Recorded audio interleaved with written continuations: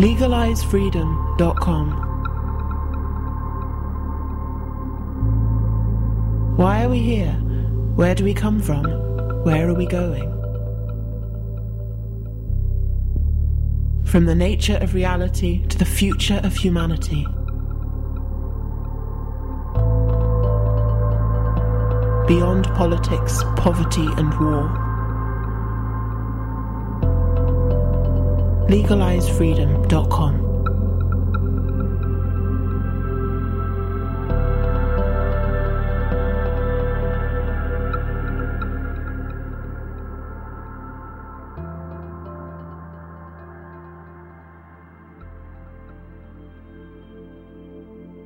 Greetings and welcome once again to LegalizeFreedom.com.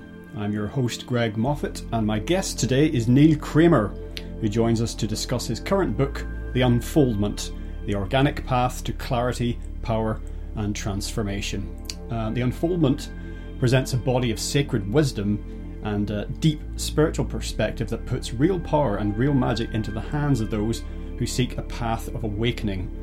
The author draws on a lifetime of spiritual encounters and experiential gnosis to formulate a unique synthesis of metaphysics, mysticism and esoteric knowledge which provides genuine, hands-on tools and teachings for transformation and enlightenment in the 21st century. Hello and welcome Neil Kramer, and thank you very much for joining us today on LegalizeFreedom.com. Hi Greg, it's good to be with you. Now, Neil, we're here today in general to discuss your recent book, The Unfoldment, which subtitle is The Organic Path to Clarity, Power and Transformation. Before we dive right into it, perhaps you could just give listeners a little overview of what the book's dealing with. Sure. The book is an exposition, really, of a modern journey of awareness, wisdom and esoterica. So it's my attempt, in a way, to breach an audience of people who are interested in an alternative view of the universe and maybe know a little bit about metaphysics, maybe know some science, some quantum physics, maybe a little mysticism, maybe they're also interested in spirituality. And this is my sort of contemporary synthesis of a number of those things, but with a particular focus on philosophy and mysticism, which for me go pretty close together, pretty hand in hand. And I think that some of the material that I use in it from a very controversial sources and from the ancient world, and as I say, very esoteric stuff, is like frighteningly pertinent to some of the mess that we find ourselves in today, politically and military and corporate, and all kinds of problems with personal freedom and legislation that tips the balance in favor of corporations rather than individuals. So there's a very practical reflection of this philosophical text in our day-to-day lives. And anybody who is familiar with what I do, and for those who don't, I pretty much insist that any philosophy must be infused into the felt experience of what you actually do on a day-to-day basis. It's not just like some nice ideas in a page. It's different ways of actually being, different ways of actually creating different realities. So it is a transformative book, and obviously the publishers put their spin on it to make some sales and get it in front of people, which is fair enough. But it is quite transformative, and the reports I'm hearing back from a lot of the people reading it are finding that, in that if you really go into it, and you really kind of go into the various layers of the book, it changes things, and that pleases me. Well, it absolutely does. Now, the thing that drew me into it initially, when I just picked it up and I kind of turned it over and then, opened it, whatever, a random page, was things that I'd been grappling with all my life. And there were the big three questions in my mind, and perhaps universally so. Why are we here? Where do we come from? Where are we going? And you describe in the book how the pattern that so many of us seem to live, particularly in the industrialized world, but that pattern that will be familiar to us all of work, rest, eat, sleep, repeat.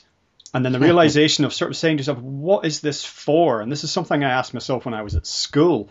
Why are we doing this? And then that leads you into the realm of philosophy by its, definition it does. And those three big questions that we might come to ponder, that you expand upon at length and in all sorts of interesting directions in the book, we have no time to contemplate these because work, rest, eat, sleep, repeat takes over. Yeah, absolutely. And that is the fundamental sort of pivot of the whole book, really, which is one sits back from life and, you have a moment of repose and you just ask yourself, what is this all for? What is this for? What is this existence for? And I found it as a young man unacceptable that the answer was, well, nothing really. And I also found it unacceptable to say, well, to pass on genetic material, which is the sort of, very, very reductionist scientific perspective. And I found those not necessarily uncomfortable. I kind of wouldn't care necessarily for some reason, but just unsatisfactory. I didn't buy that as a very young person. So one goes on various journeys and you have late night conversations and you read a few books. And for a lot of people, that's maybe how it continues. And you, as you say, with the industrial Protestant work ethic of go to work and be productive and shut your mouth, you don't have a lot of time for contemplation. And again, that's something that, for whatever reason, I chose to reject that restriction.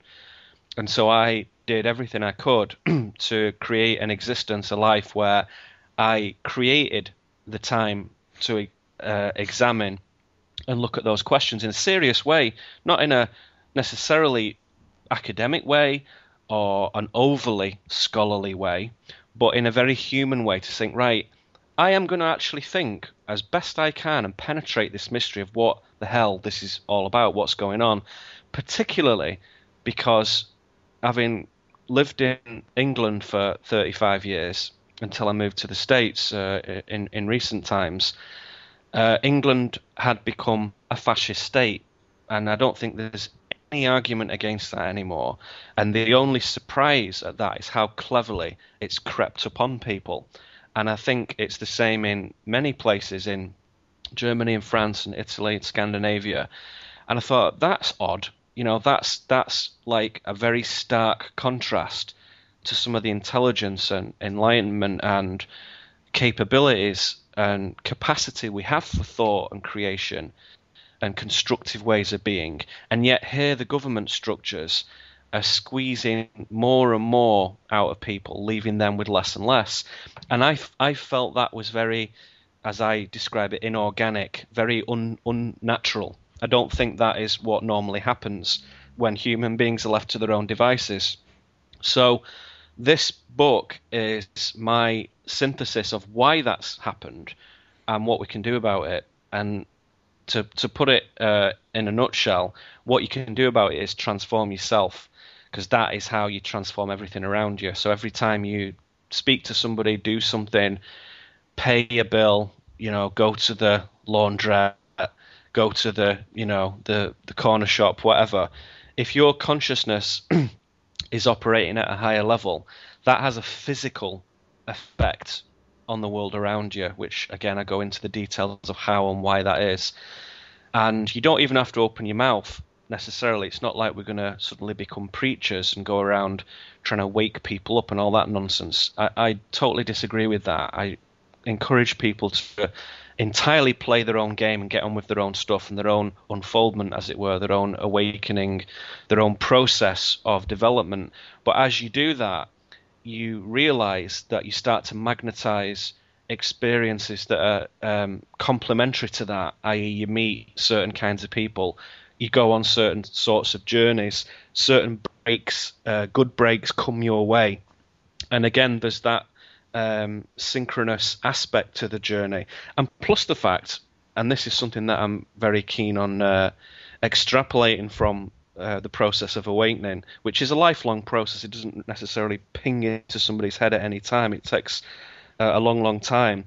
On that journey, the world becomes more magical, which is a very unfashionable and funny thing to say in post-industrial Europe and America. Magic, it's a funny word, isn't it?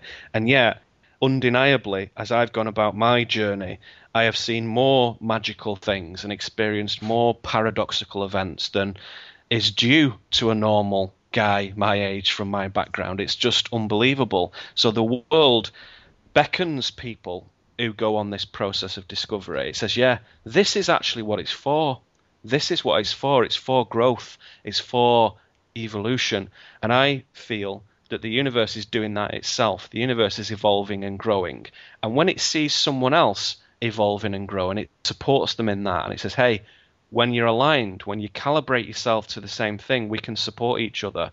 So as I often say, the first time the universe sees you is when you start your own process of ascendance, of awakening, of personal development, of inner discovery, whatever you want to call it, the real stuff of being a human being and asking the big questions and actually doing something about it puts you in a harmonic relationship for the first time with the universe, and then it reveals more of itself to you. Now, those ideas basically tie in with the notion of everything being connected, and it's in I can't remember, it's quite early on in the book. You speak of the concept of there being one universal truth, and this is something that really resonated with me, and I think probably does with a lot of other people. The idea that there's a fundamental order, or even fundamental chaos, but there are patterns in reality and in the universe and in existence that are telling us something, and that, as you say, we're more than just passengers in this. And well, perhaps you could just say something about that concept of one universal truth, because it's very powerful. Yeah, I think in a modern landscape where we have so much media and internet and magazines and TV stations and cable and satellite, and there's this huge miasma of images and so much choice, in quotes, so many things to select from that kind of panorama of images, that you tend to feel that the whole thing is just very subjective and it's all relative. And what's true for me is not for you, and what's true for this guy is not for this girl, whatever. And the whole thing becomes kind of like, you scratch your head and think, well, if it's all relative, and it's all subjective, and it doesn't sort of really count for much, what's going on? Is there no guiding principle? Is there no truth? And that, again, is a very inescapably spiritual observation. And when you go back to the texts of our forefathers in the late modern period and in the medieval period and in the ancient world, there is this observation that there's this single truth that emanates from the source of everything. And mystically speaking, they call it the all. Christians would call it, of course, God. And this source, this divinity, again, another unpopular word these days, kind of emanates from inception throughout everything.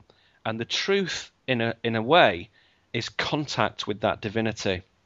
And it doesn't come into any sort of theology or scripture at all, really, this. Divinity is something that, almost physical, that you can make contact with. And when you do, it has a sensation of truth. And as I say, you can see it on very mundane levels in people's lives. And with all those wonderful things that humans do well, like play and create and have compassion and love and be constructive and give, high conduct with each other, you can feel a truth in that. And the flip side, you can feel an untruth when you look at David Cameron and Barack Obama and Angela Merkel and all these, very sad human beings. You can feel the untruth in it.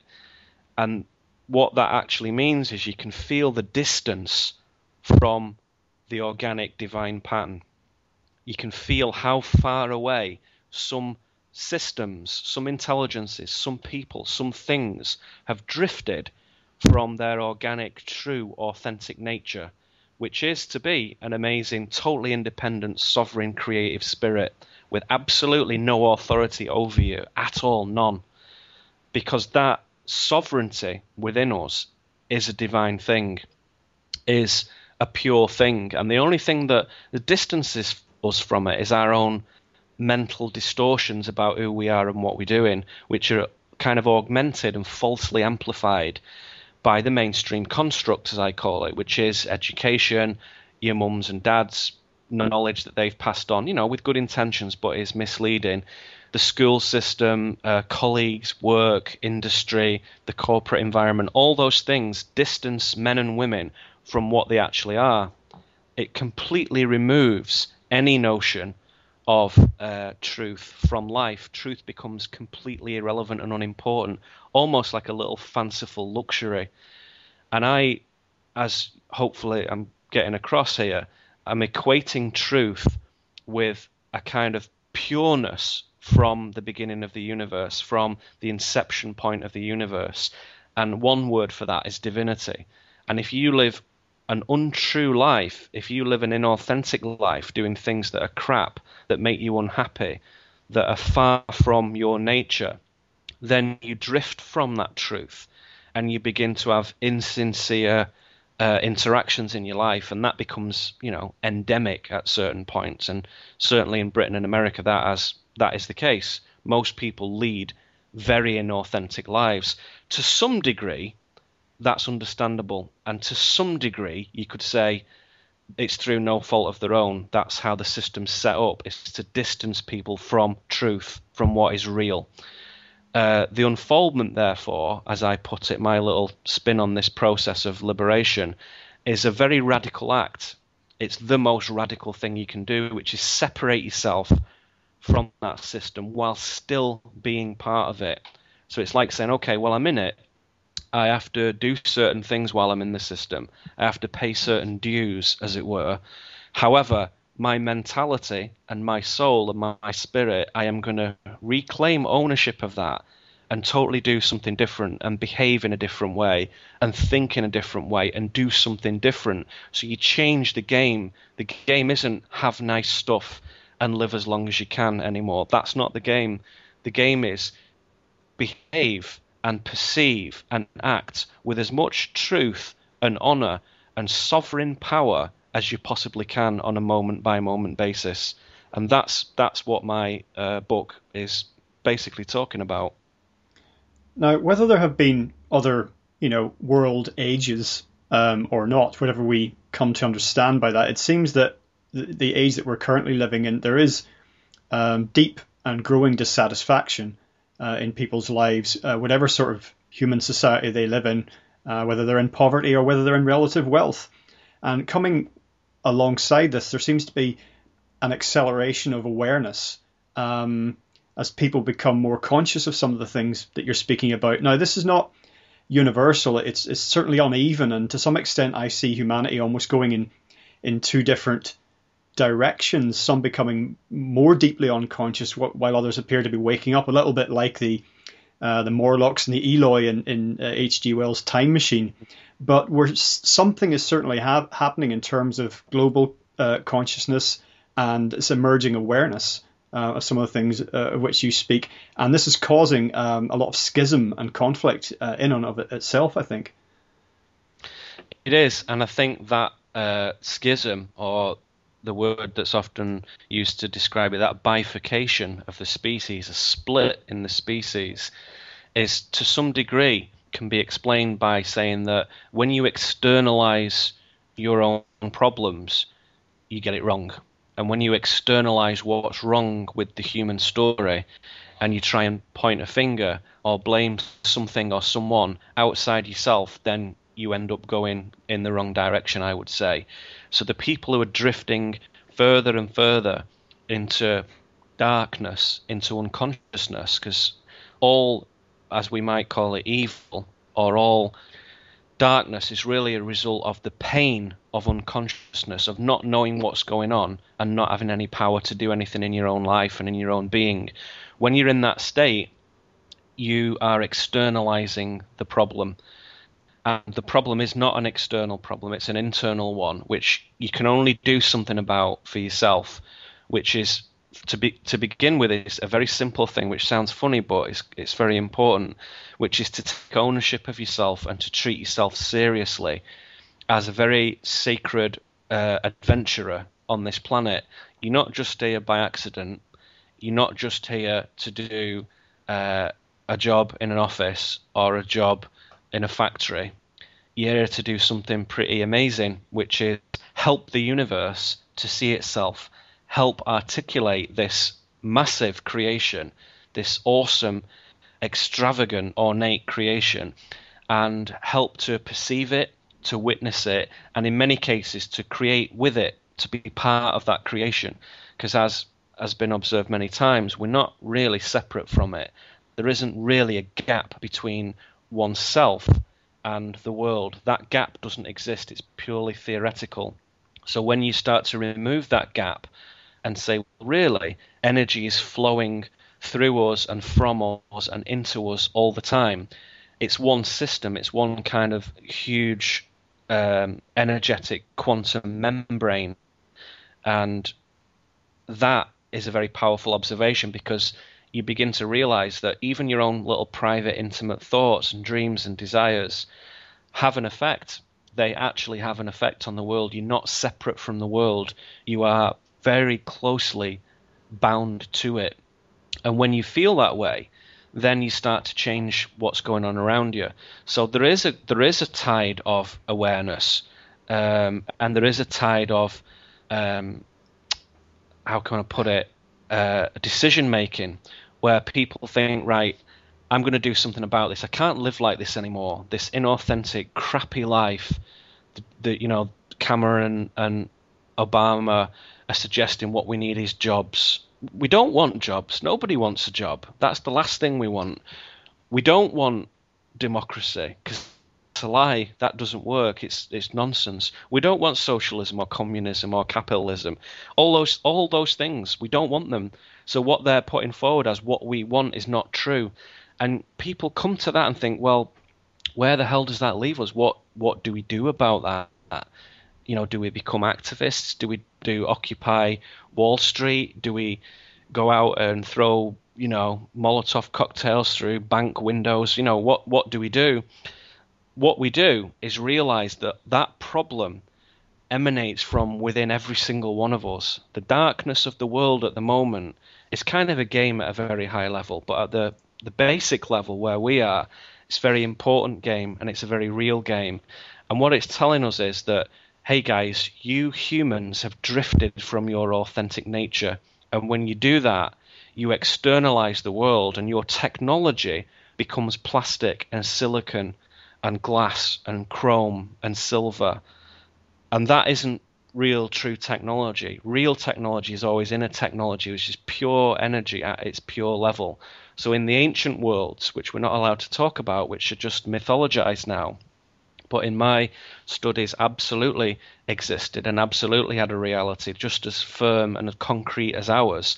In those ancient worlds, the great discrepancy, the great differentiation between theirs and ours is that their technology was largely internal. You didn't need machines and file servers and computers and iPhones and smartphones and pads and goodness knows what. All that stuff takes you away from your nature. And so while it's useful, and indeed we're using part of that technology to have and record this conversation, it isn't really the authentic thing that human beings can do. We can do this without the technology. We don't need the technology.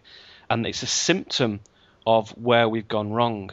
And the big problem is that this, as I call it, this control system that suppresses human beings just to keep them easy to look after. And that, it's been going on since the Romans and the Egyptians, and there is only one empire. There are no warring factions. There is one empire that creates little,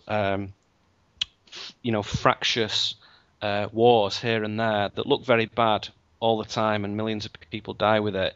But that's kind of like a smokescreen. Really what the control system is doing is saying, keep human beings as dumb and silly and confused as possible, because they're easy to govern when you can do that. And that is coming to a breaking point now, because people have frankly had enough of it, and they're beginning to see through it. And even the most dyed-in-the-wool conservative or Republican or Democrat or Labour voter can sense now that it doesn't really matter who's in number 10, who's in, the White House. It doesn't really matter. And it's all kind of like a business. And at the top level, they're all sort of talking to each other. And, there is a conspiratorial element to that, and we can disappear down that rabbit hole if we're not careful, which is not advisable. That is part of the study, but it's not the whole thing. Being a conspiracy theorist or researcher is a very, very small part of the journey. I'd say it's about 5% of the process. And if you get stuck in that, it can create problems and a lot of dissatisfaction and fear in people. It's a very simple observation that the system is set up against you. Yes, it is. And the people in number 10 are not representing the citizens. Correct, they're not representing the citizens. That is a fact. And if one cares to analyse it, you soon come to that conclusion, which once again puts the onus, puts the responsibility firmly back with ourselves. And unfortunately, a lot of people don't want to take that responsibility. They want daddy to do it for them, or they want the big man to go away and do it, somebody in a suit who knows loads of things to go and look after everything. That has to stop. You have to start doing things for yourself. Now, the other human beings or other entities that make up, seem to be in control of, constructed, participating in the system that we've just spoken about, that is manipulating and corralling and restraining humanity and consciousness. Are they the same? Is it the same? Are they on the same journey? Is it all part of the same energy? Because in the book you speak about the age-old concept of Earth as a sort of spiritual training ground. So perhaps we're being tested here, because we also think about the wheel of karma, and perhaps that their ultimate goal is to get out of here. Perhaps this is one, how can I put it, compartment in I don't know, in a mansion that we're moving through. We've moved from the smaller one and now we're in this one, and our job is to go to the next one and the next one and the next one. Yeah, I think it is. And I formulate, as the Theosophists and as the Sufis and as the Rosicrucians and as the Druids did, I too formulate 7 densities, 7 worlds, 7 realms through which we move. And we're in the 3rd realm at the moment, the 3rd density. And within that, one of the very essential parts of the training, parts of the development, is to be a Homo sapien, to be a human being on Earth in the 3D, right now in the 21st century for us.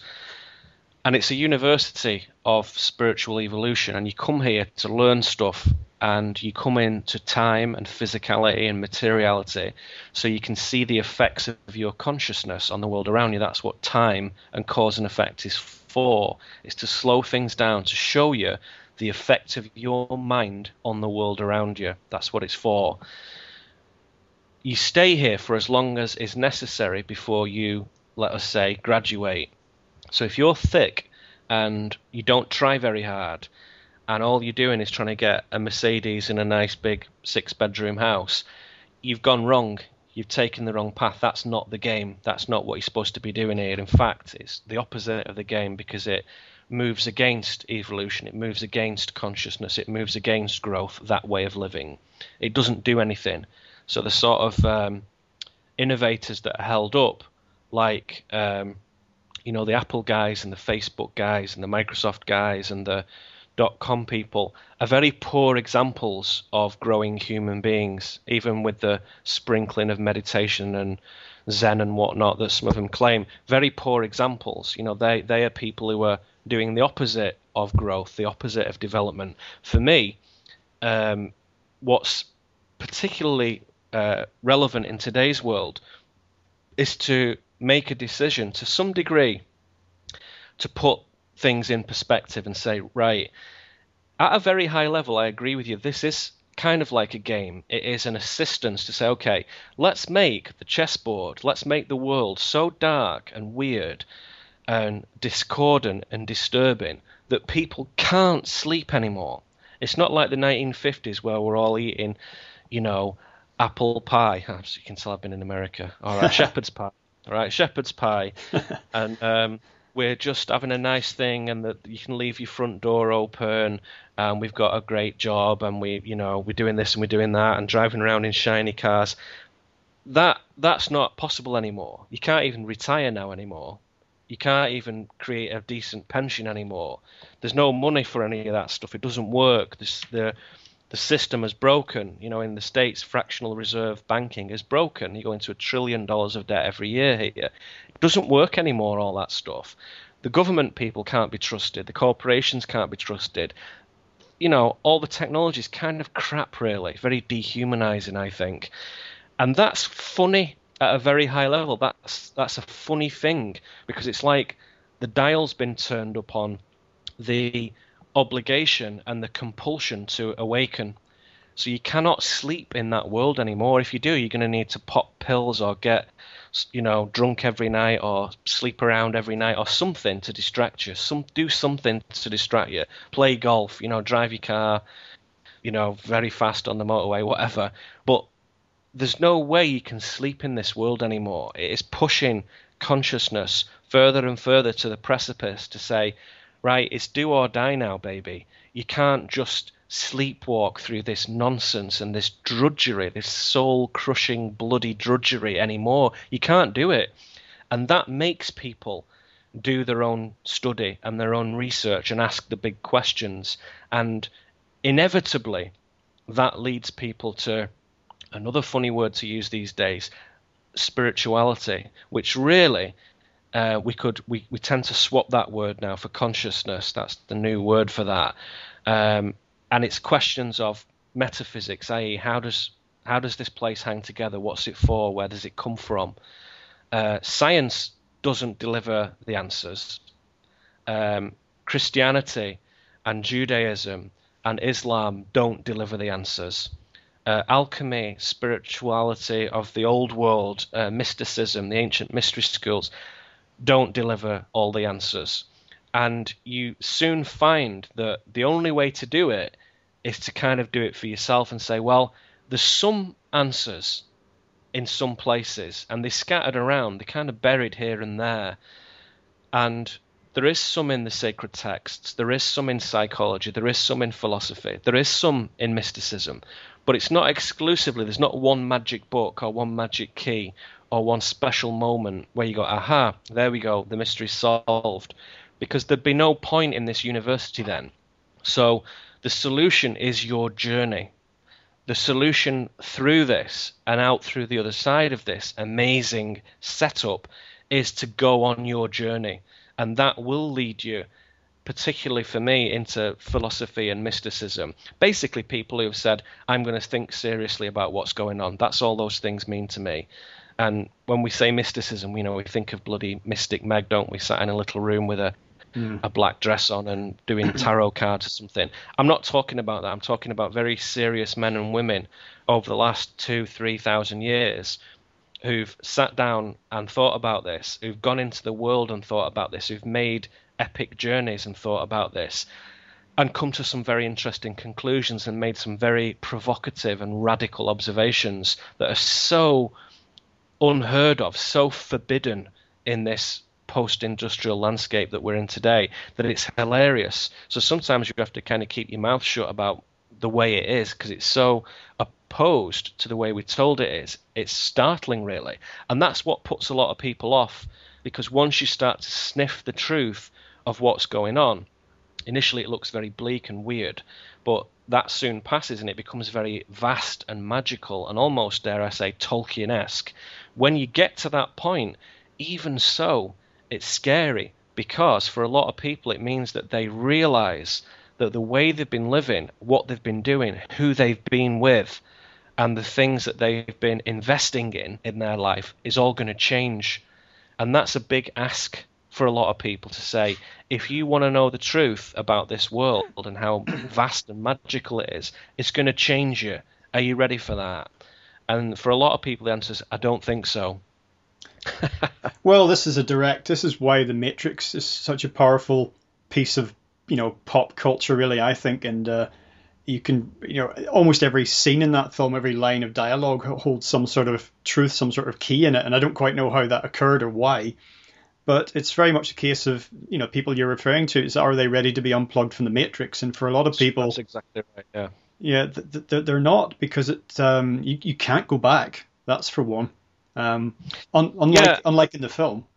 Yeah, and that's an issue. I mean, I have seen one or two people come into the real world, if we want to talk about it in that way, and then turn back and say, no, it's too weird and scary because it puts complete and total responsibility on yourself. You have to do everything for yourself. You have to decide what's true for yourself. You can't read it in New Scientist or Nature magazine. You can't get it in a textbook at Oxford University or Cambridge or here or there or Harvard. You can't do that. You have to begin to trust yourself that only you can know what's true. And again, that's something that we're not familiar with, that notion. You think, well, I can't know, little me, I can't know what's true.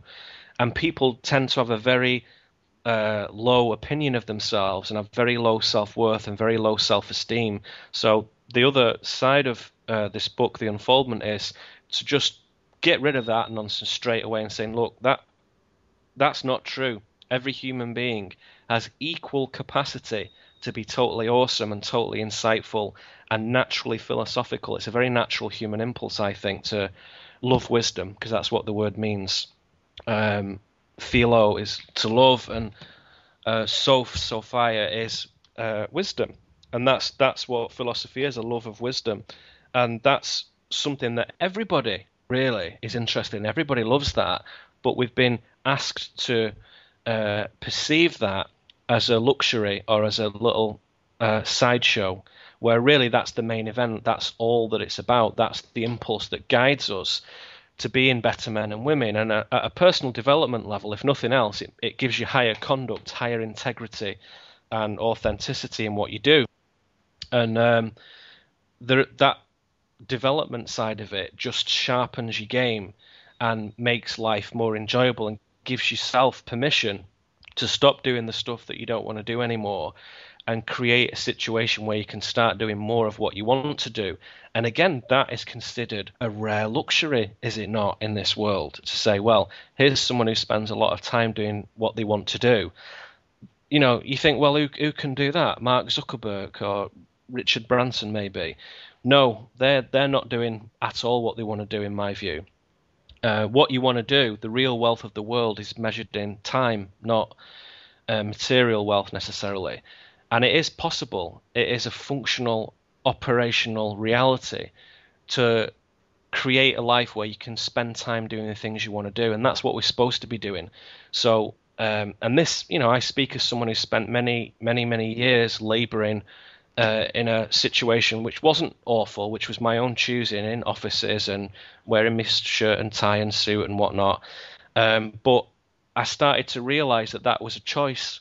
That was a choice that I was making.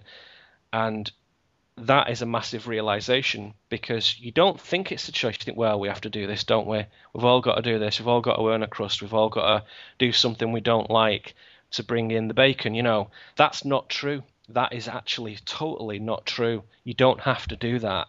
But you have to do something to counterbalance it, to offset that, of tremendous truth and sincerity and value that is very closely aligned with your own self-discovery.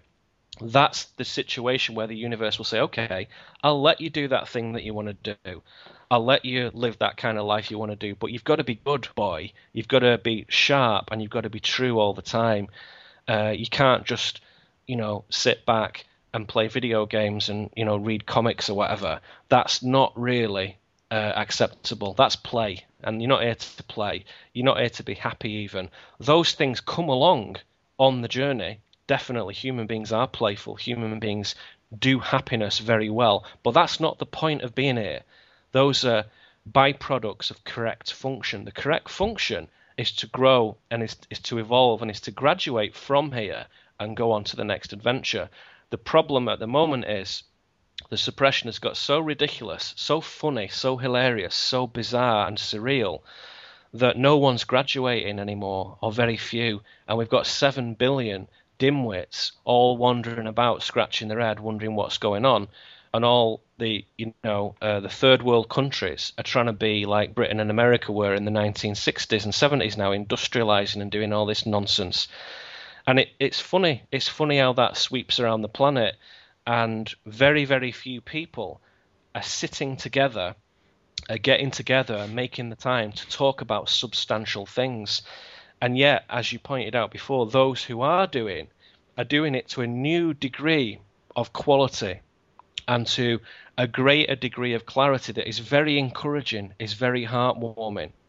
So it is difficult not to say that some people are drifting deeper into unconsciousness, whilst others are moving to truth and awakening and higher consciousness, a better world, better people, more natural, organic, human, powerful beings. Not some dippy new age rubbish. This is proper human beings living well. That's all we're talking about here. Well, we're about to find out. I suspect in a very few generations, possibly much sooner than that, what we are capable of or not capable of, because the system, we can see it unraveling around us, it's allowed people to stay asleep, is going away. So one way or another, we're going to have a bucket of cold water poured over us, and it's just a question of when we blink ourselves awake, what we then do. Do we run around screaming like headless chickens, or do we say, okay, show me the matrix, and right, we just got to get on and get up? Well, that's right, and that's one of my little phrases, that the old world is going away, and it is going away, and all those images of 1950s Britain and America, which really are still the sort of emblem and still the sort of ambition for a lot of people and governments and businesses, it's nonsense. That was a time of really unthinkable unconsciousness, the 1950s, unthinkable stupidity in human beings. Very pleasurable, admittedly, in many ways, if you had a few quid. Very pleasurable, but that isn't what we're here for. That's, again, just something that comes along the way. And if you do it right, you can enjoy a lot of pleasure and happiness and smiles and laughs and cool stuff along the way. But that's not what it's for, and that's where people went wrong. And in the 80s, they were trying to get back to that. Just think like, how can I have loads of leisure time, loads of cash, 3 cars, big TV, whatever, how can I do all that? And it got very stupid and materialist. And that post sort of materialist shock drifted throughout the following decade, throughout the 90s. And the 90s was a very, very bleak time in Britain, I think. Worse than all the strikes of the 70s and stuff. It was a time of intense spiritual poverty. But once again, by 2000, and certainly in 2001, and certainly after 9/11, that catapulted a lot of people into thinking, hang on a second, this is like a movie. This is so weird. This is so wrong that it's almost like a clue. It's like a gift to say, yeah, there is something wrong. And it's encouraging the individual to do something about that, not to vote somebody in. That's nonsense. It's a complete waste of time, that. But to do something with your own consciousness, to say, you've got this thing in your head that you can transmit and receive. And consciousness, as I go into in the book, is like a field. It's not something you generate necessarily. It's something that you receive and transmit, like radio waves in a way.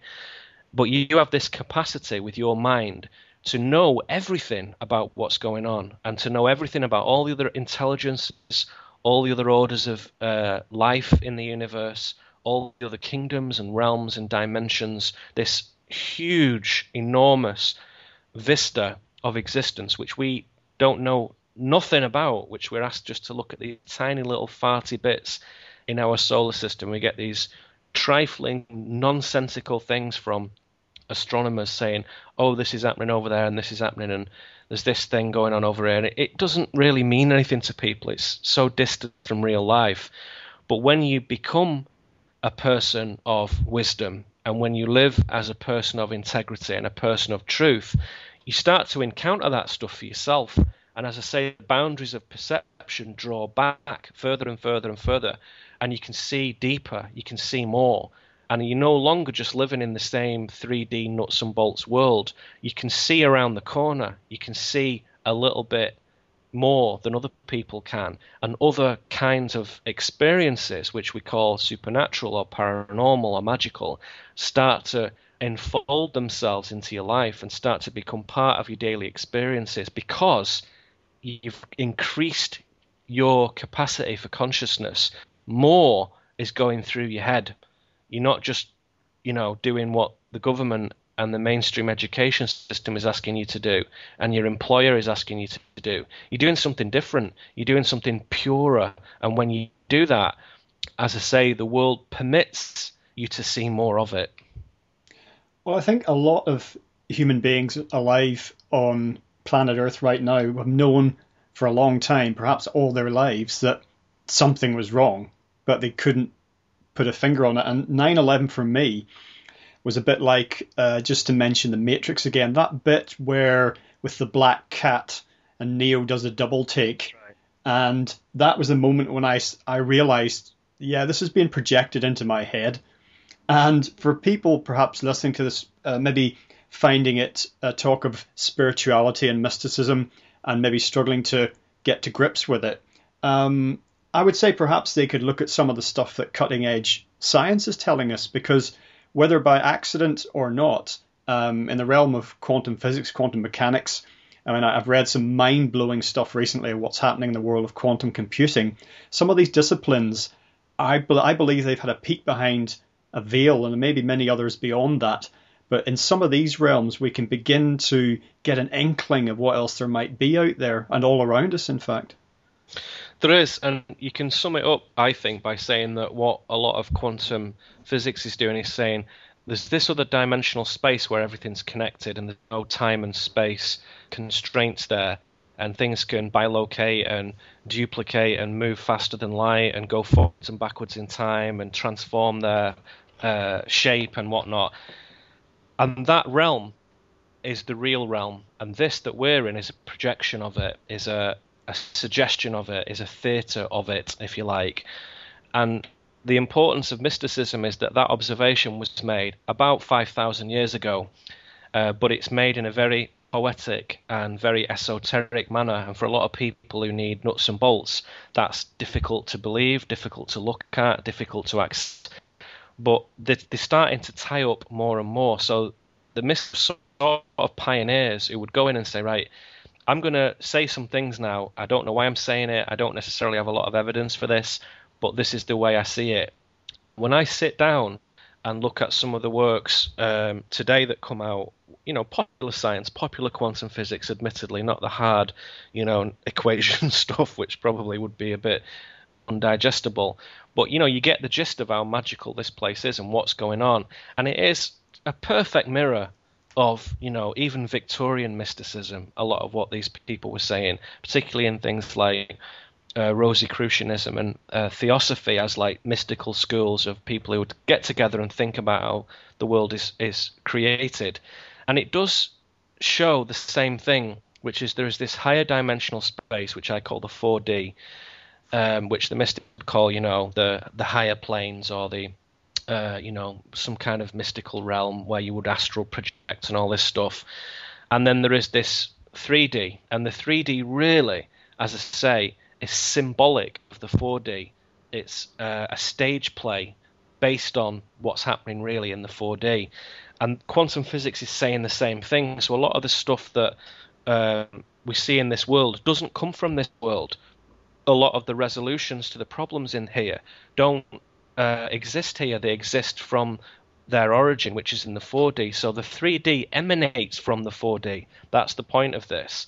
And when you do that, when you see that, and you come across an event like September the 11th, you look at it and say, that sort of doesn't make sense. And when you really scrutinize what went on, certainly what governments told us don't make sense. Again, conspiracy element to that, true. It wasn't 19 Arab hijackers. I'm pretty, right arm. I chopped my right arm off on that one. I'm certain about that now. I did a 9/11 show, which is on my website, which people can go and have a look at and explore that with, a couple of professor dudes and myself and a show host. And we have a sensible, high-level, intelligent, credible conversation about some of those issues. The ramifications of 9/11, however, not who did it, how and why, but the ramifications of it, what it makes people do, is very interesting, because it is a sort of threshold event for a lot of people. And it's like one of those situations where if you look closely at 9/11, it will change the way you feel about the world. If you don't look at 9/11 and decide not to do that, then you're hiding. And right now, people who are hiding from themselves and the world are going to be in trouble soon, real trouble. And 9/11 is one of those events where you can sort of sort the wheat from the chaff in a way, because it is a gateway event. And me and some of my friends, we refer to it as a Stargate event, because once you go through that, you end up in a different place. You end up in a slightly different world, which at first is a bit weird, admittedly, but very quickly becomes more exciting and deeper and, above all, truer, a very, very true world. And that changes all the rules straight away. And it leads into something that I've discussed before, which is there's two kinds of ignorance. Simple ignorance, which is where you just don't know something. So if someone said to me, well, what happened on 9/11? I say, well, this happened and that happened and this technology was used and these things occurred. And they go, oh, I didn't know that. That's simple ignorance, and we all have that. It's just stuff we don't know. Complex ignorance is a different thing, and that's one of the big problems in society today, which is people purposefully maintaining their own ignorance to say, look, I don't want to know, okay? I do not want to know about that. And people do that to protect themselves from change. So people who are unaccustomed to transformation and not happy with change, which is an awful lot of people, maintain this complex ignorance to say, look, here's the way I look at the world and I'm sticking to it, now go away. The people who are doing that are going to end up in a lot of trouble soon. I think you're right. I think if somebody's not happy with spirituality and mysticism, personally, I think you're missing out, because some of the biggest clues and answers are right in those realms. Fine, go and look at physics, go and look at biology and chemistry and geology and goodness knows what. There's answers and pieces of the jigsaw everywhere. Great, go and do whatever you want. But consistently through my journey, and I share this hand on heart, the more esoteric and mystical it is, and you have to, again, sort the wheat from the chaff, because there's some crazy bastards out there who you just have to, close the book and think, that is nonsense. But when you find the real people, when you find the real stuff, and people who were with high levels of honor, going about this study of where we come from and what's going on and how long has this been occurring and what's the solution, those people are part of what we now call the ancient mysteries. And that is knowledge from the world before we knew it as it is today, the ancient world of which we have a line drawn that we don't know anything about. Some of the knowledge from that world leaked through, and we have it now. And their state of conscious advancement was far higher than what we have now. And that's, again, heretical notion, forbidden knowledge. It's bullshit to some people. That isn't my experience. That knowledge is so powerful and so amazing that it's very carefully protected by these schools who have various initiations to allow you to see different bits of it. Because until you've reached a high moral, ethical, integral sincerity standards, you're not fit to know what's going on, quite frankly. Do you know what I mean? Mm-hmm. So there's reasons for that initiation. But that mystical study, and again, mysticism, really just people who are sitting down and asking those big questions. And as many scientists know, if they, telling the truth to themselves, you don't have to go very far back before science and alchemy and mysticism and philosophy were one single discipline. It's only in the last few hundred years we've separated them out. Go back far enough, and it was very multidisciplinary.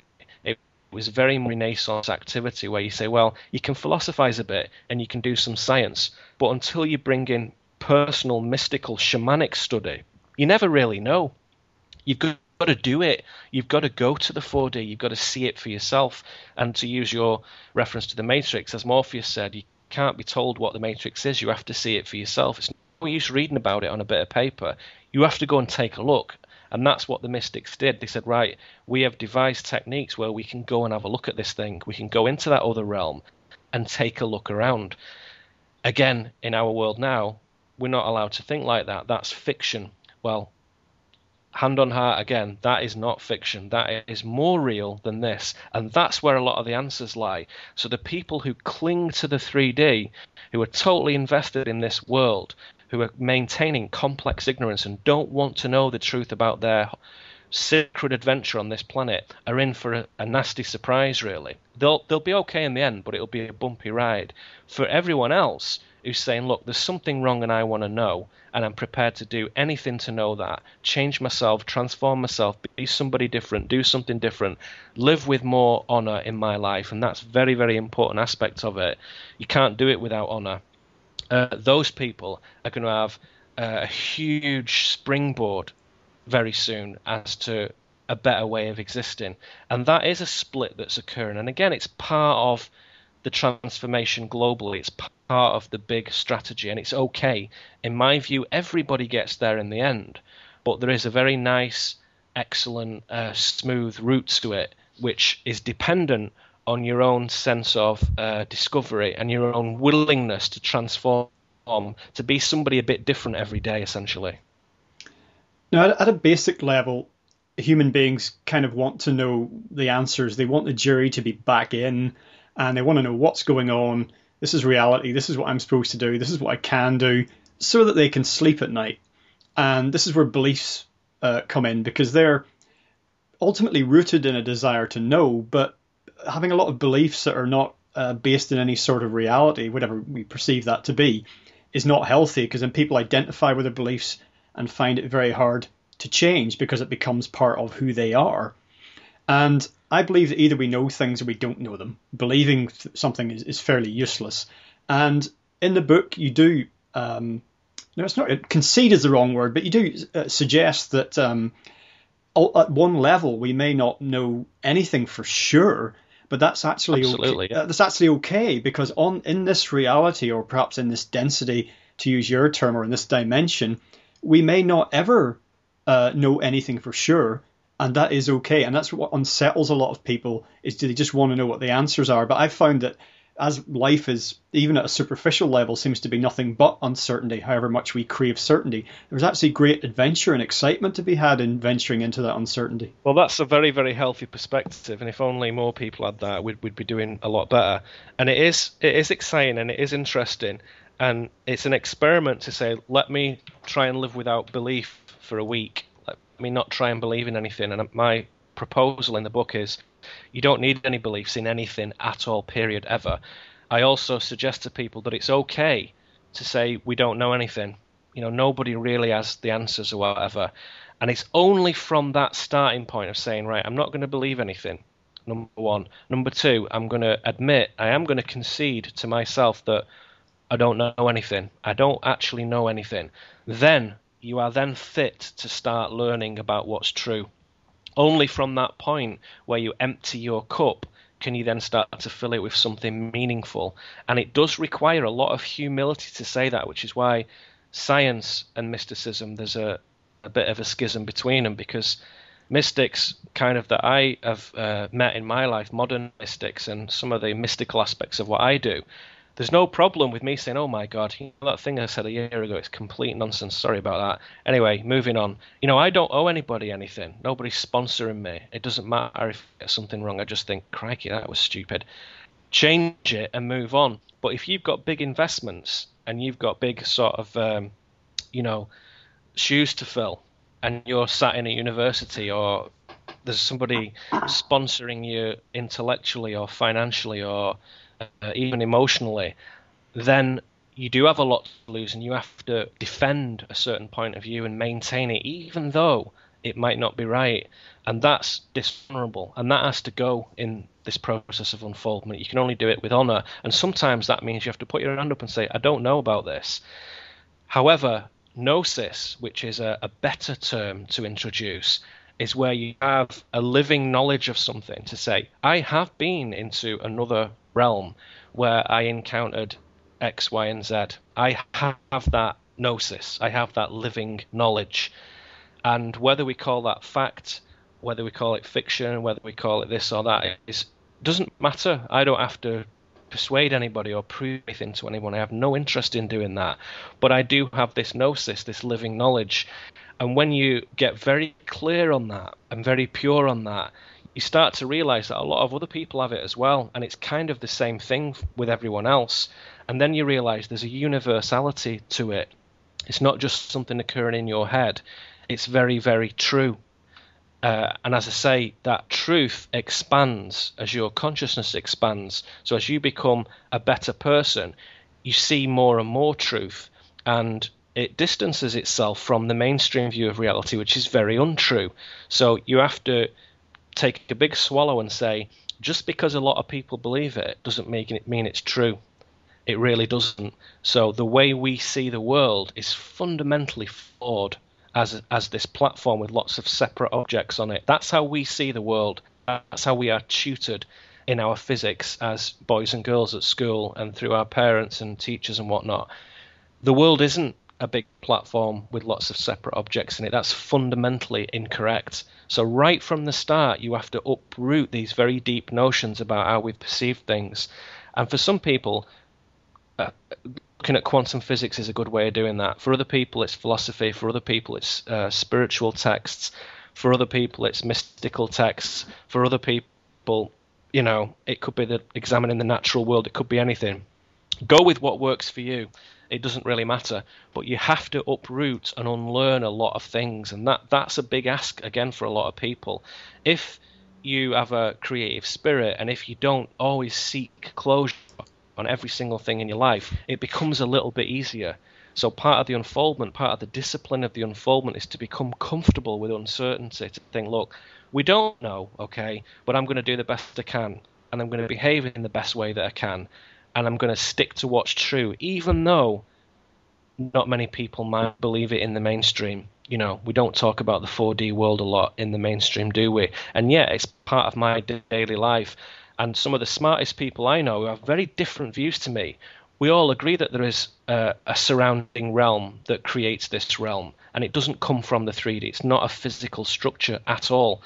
And some of the most powerful experiences in my life and in my friends' lives are not physical experiences. There's something different, and that becomes part of your reality, and that is a truer world. Yeah, well, we refer to this, the idea of this reality, other reality, deeper reality, where this, level of reality may emanate from, with regard to the Matrix. The same thing applies to just for popular ideas that people could begin to think about this around it, the idea of the Force in Star Wars, the idea of ether. It's in the story of King Arthur as well, the dragon's breath. It is everywhere, it is everything, and it's just this universality and this idea that all is one. That the information suggesting this is all around us. And yeah, I mean, part of the problem with people getting worried about mysticism and mystery school knowledge and whatnot is the language. Because if you read like Gurdjieff or Blavatsky or Crowley or something, you've got these mystics and occultists and whatnot. They use this very flowery language, and it's very unscientific and it's very romantic in places. And you think, well, what on earth are they talking about? But as you say, they're talking about leveraging what we might call in today's world the sort of quantum vacuum, the 0 point field. And a lot of researchers who are looking into free energy devices are taking energy from this 0 point field and saying, you know what, there's this infinite supply of energy in a surrounding dimension that does away with our need for any sort of fossil fuels ever again. And the mystics are like, yeah, we know about that. And actually, you can personally use it as well to do things. You can actually change things with it. But you have to do it in a certain way. And you can only do it with a certain kind of consciousness. You can't do it with a normal state of waking consciousness. You have to change your mode of consciousness to get into it. Just like, again, as your metaphor of Star Wars. The Jedis, what are they doing? They're changing the state of their consciousness to do stuff. So whether it's, the Jedis or the evil guys or whatever, they are meditating, they're changing the vibration of the consciousness, they're changing the composition of the chemistry in the brain. They're doing something to their organic machinery to tweak it so that the consciousness that flows through it is of a different order. And once they've achieved that new frequency, as we might say, then they can tap into that 0 point field, that force, that ether, whatever, the chi, as the Chinese and whatnot call it. And it's all one thing, and it's just the idea that there is this other realm that surrounds ours through which this one emanates from and ultimately gets all its power from. And we can draw on that realm quite happily and naturally and organically in a harmonious way. And we can also go to that realm for knowledge, and we can also go to that realm for some of the meanings of this realm. You can't find out the meaning of this realm from within it. You cannot know the 3D from within the 3D. That's the point of this. And that is the journey of the unfoldment in some ways, is to say, well, don't take my word for it. Go and have a look. And here's some stories about people who've done it. There's some accounts of it. And there's some ways of thinking about it. So the key thing for me, the philosophical angle, is the first step is you have to change the way you think about the world that you're in. And you can do that very quickly and easily as an experiment, almost as an actor. Say, well, let's pretend that you weren't who you normally are. You were someone else and you thought in a different way. Let's do that for an hour or a day or a week. And as you go through that experiment, you realize that there is a totally different way of seeing this world. And just with one perspective shift, it physically changes the world itself.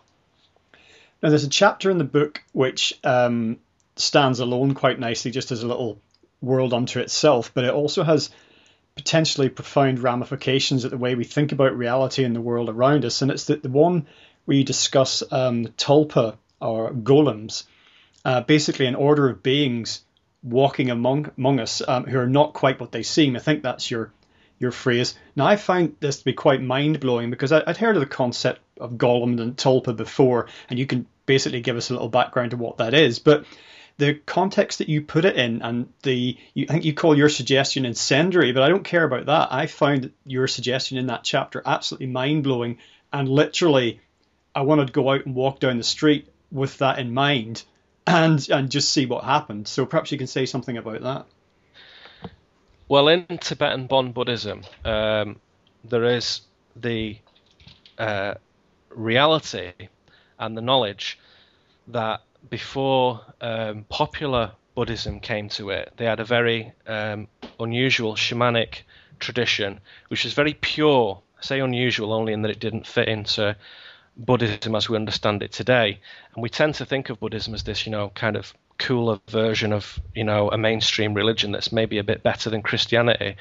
When Buddhism came to Tibet, it was just as destructive and stupid as when Christianity came to Europe, in that it was very empirical, it was very imperialist, it crushed every other indigenous shamanic tradition. So all the druidry that we had in Gaul and in Britain was crushed by Christianity, because it made a threat against it just by its very existence.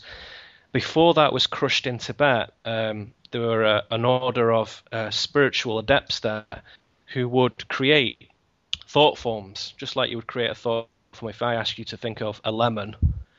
And now lots of people have just thought of this little yellow fruit, this citrus thingy. And that's a thought form, right? What the Bon spiritual adepts would do is infuse that thought form with a particular order of consciousness where it became real. And what they would do is create a thought form that was like a little person. And that person would be created to go out into the world and help do things, carry wood, get water, look after the animals, tend to the farm, whatever. And it was like bringing in, a sort of unpaid helper. But it was a total thought form. It wasn't a souled being. It wasn't somebody from source, as we would say in mystical traditions. They didn't emanate from the divine directly. They emanated from a human being's consciousness. And that is what they called a tulpa, T-U-L-P-A, a tulpa. And there are many suggestions in many ancient mystery school traditions that suggest that tulpas are very widespread. For example, in Scandinavia, in my research, I didn't have a lot of time to go into this in the book, but I mention it. There were a lot of these things going on, and they've now been mythologized as different things, as like gnomes and pixies and goodness knows what. But if you look at Finnish and Norwegian and Swedish and Danish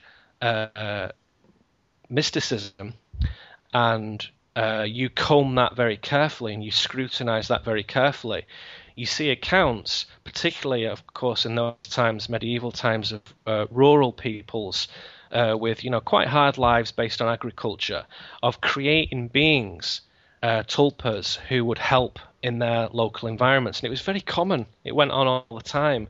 And these little dudes would go about and do, as I say, quite mundane tasks to help around the business and the home. And in many cases, those tulpas would then wander off. And in some cases, they would ask permission from their creator, the human, to say, look, I think I'm done now. Is it okay if I go about my own life and go about my own business? And he's like, yeah, okay then. Good luck, see ya. And then you're left with the situation where there is a proportion of the population who isn't human and who don't have souls and are actually purely thought forms. And there's a whole science behind this. And I mentioned some of the Hebrew mystical traditions, some of the Judaic views on this, where they talk about golems, where they create something out of clay, which is an alchemical symbolic term, which means the primary substance of reality. They don't actually mean clay. They mean a physical aspect of one's own divinity. So you take your own vital spark, cut a tiny piece of it off, and say, there you go, I'm going to conjure up a new life form into existence. It doesn't have a soul, but it has, in every other respect, it's a person. And there are many, many accounts of this, and I go through this in the book, and I would say very capably and very truly and honorably that Jesus did this a lot. When he brought food, and when he brought wine, and when he multiplied things, and when he, many sort of supernatural things that he did were not necessarily anything else than thought forms that he infused with his own divinity, which, of course, being the guy he was, let's say he was, as we think he was a supremely divine person. So his thought forms were very, very powerful. They had a consensus reality set against them. My suggestion in the book is that there are a lot of those entities still walking around, and some of them you might pass in the street and you wouldn't necessarily know. And not only that, but they don't necessarily know either. And it's a very philosophically interesting idea, as well as it being paranormally, supernaturally interesting. I think, oh, that's unusual, that's spooky. Yes, it is unusual. Yes, it is spooky. But philosophically, isn't it interesting to think, well, are those people necessarily any less than you? Would you treat them differently? Are they deserving of the same rights and privileges as any other life form, or what? And what is their path in life? What are their aims? What are they trying to do? And so examining the tulpa, by examining the idea and the reality of the tulpa, and again, I give lots of references that people can look up within the text to say, go and check this out for yourself. You'll be surprised how real it is. And as I say, rabbis in New York only a few decades ago were still absolutely claiming the reality of this and saying, we know how to do it, we know where they are, we have evidence of it, we've seen it. Very, very powerful, sensible, credible, scholarly men in New York City just, a few decades ago, in the 40s, 50s, 60s, 70s, and 80s, were talking about this in great detail. And of course, everybody's ignoring them because it's heretical to talk about that. They think they're just mad. The interesting thing in considering that is to say, even amongst our own population, there is potentially a proportion of it that is not human, in the sense that we know they look human, like in the Matrix, but they're not. And not only that, but that proportion could be surprisingly high. It could be very high. And there is a suggestion in the book, and to be honest, it's a philosophical suggestion rather than a practical suggestion, because it's how we think about it more importantly right now than what we do about it. But how we think about it, here's an idea. What if everybody who is unconscious and who is determined to remain unconscious is doing so because there's no point in doing anything else, i.e. they're not human beings?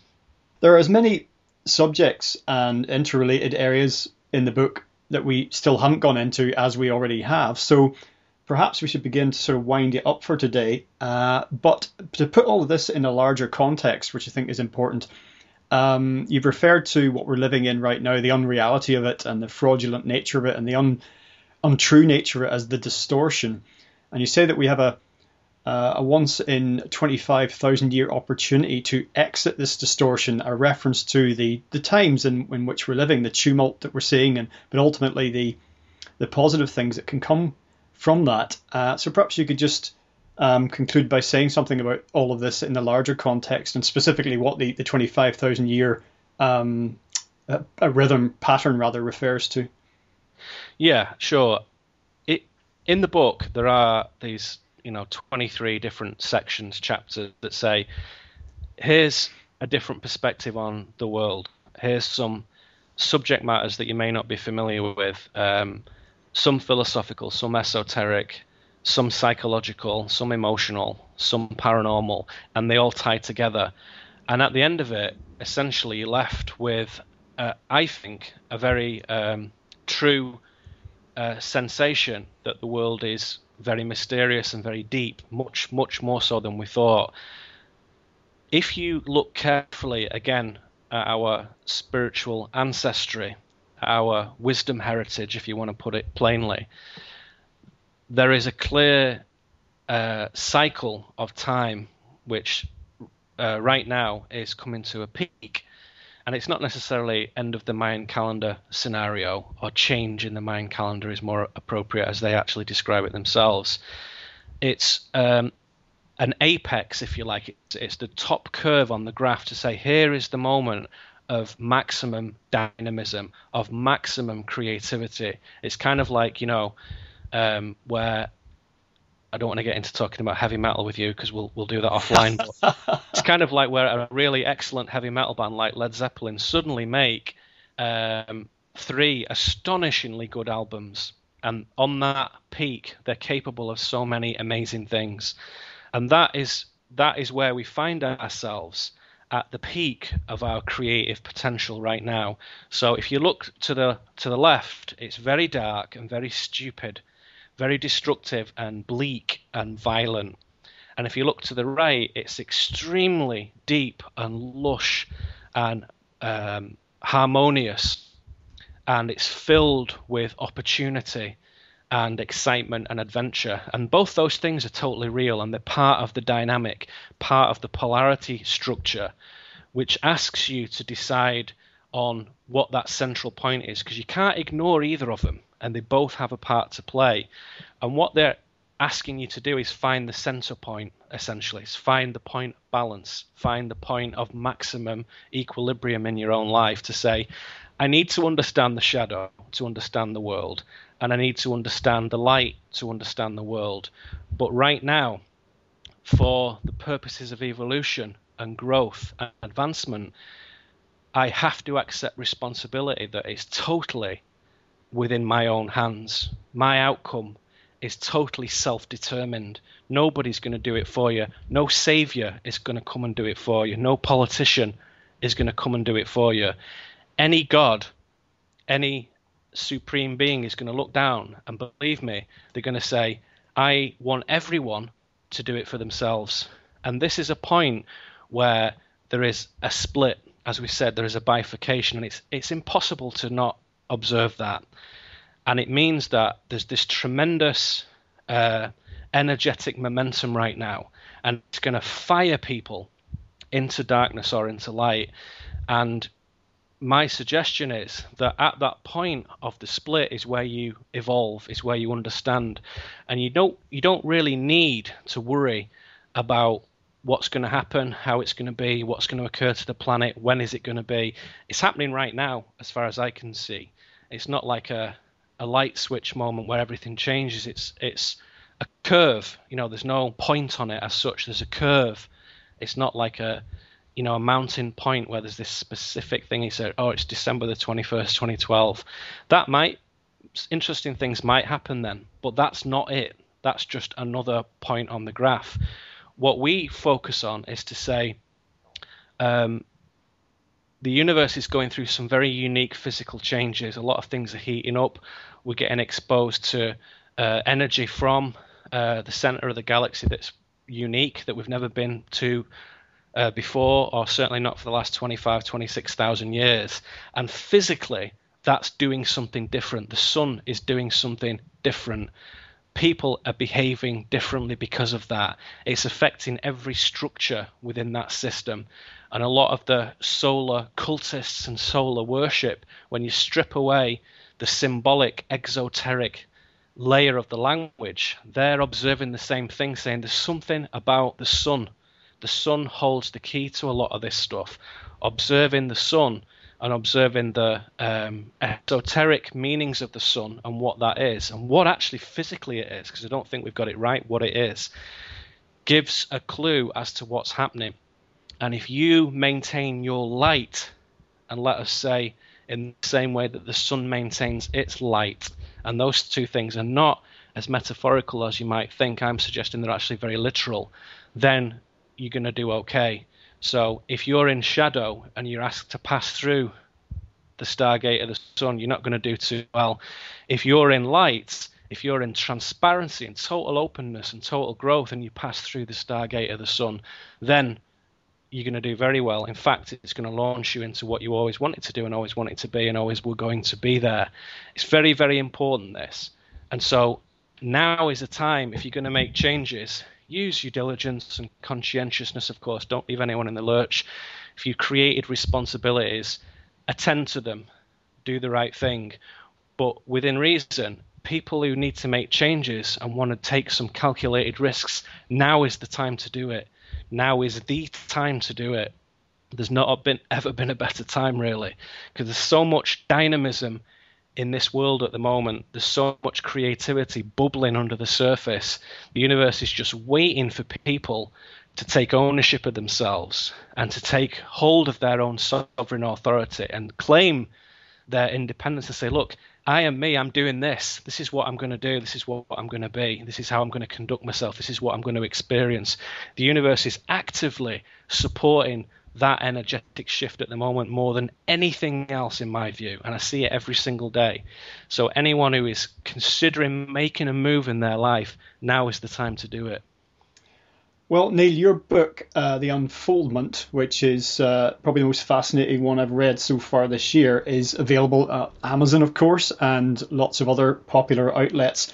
Perhaps you'd care to tell listeners about your website or sites, any other publications you have available, anything you're working on, or I know you sometimes give talks and presentations, just anything you'd like to put out there. Sure. Well, it's dead easy. If you go to neilkramer.com, everything is available from there. You can get the book from there. You can get DVDs and audiobooks from there. I also have a collection of my essays and writings in audiobook format read by me, which is available for sort of instant download. There's a DVD of workshops, many hours of material on there. There are essays to read on that website. There is an archive of all the interviews I've done over the last few years on there. So anyone who's interested in these subjects, and I always try and pick out different elements of things, but give this overarching philosophical perspective of it, you will find it there.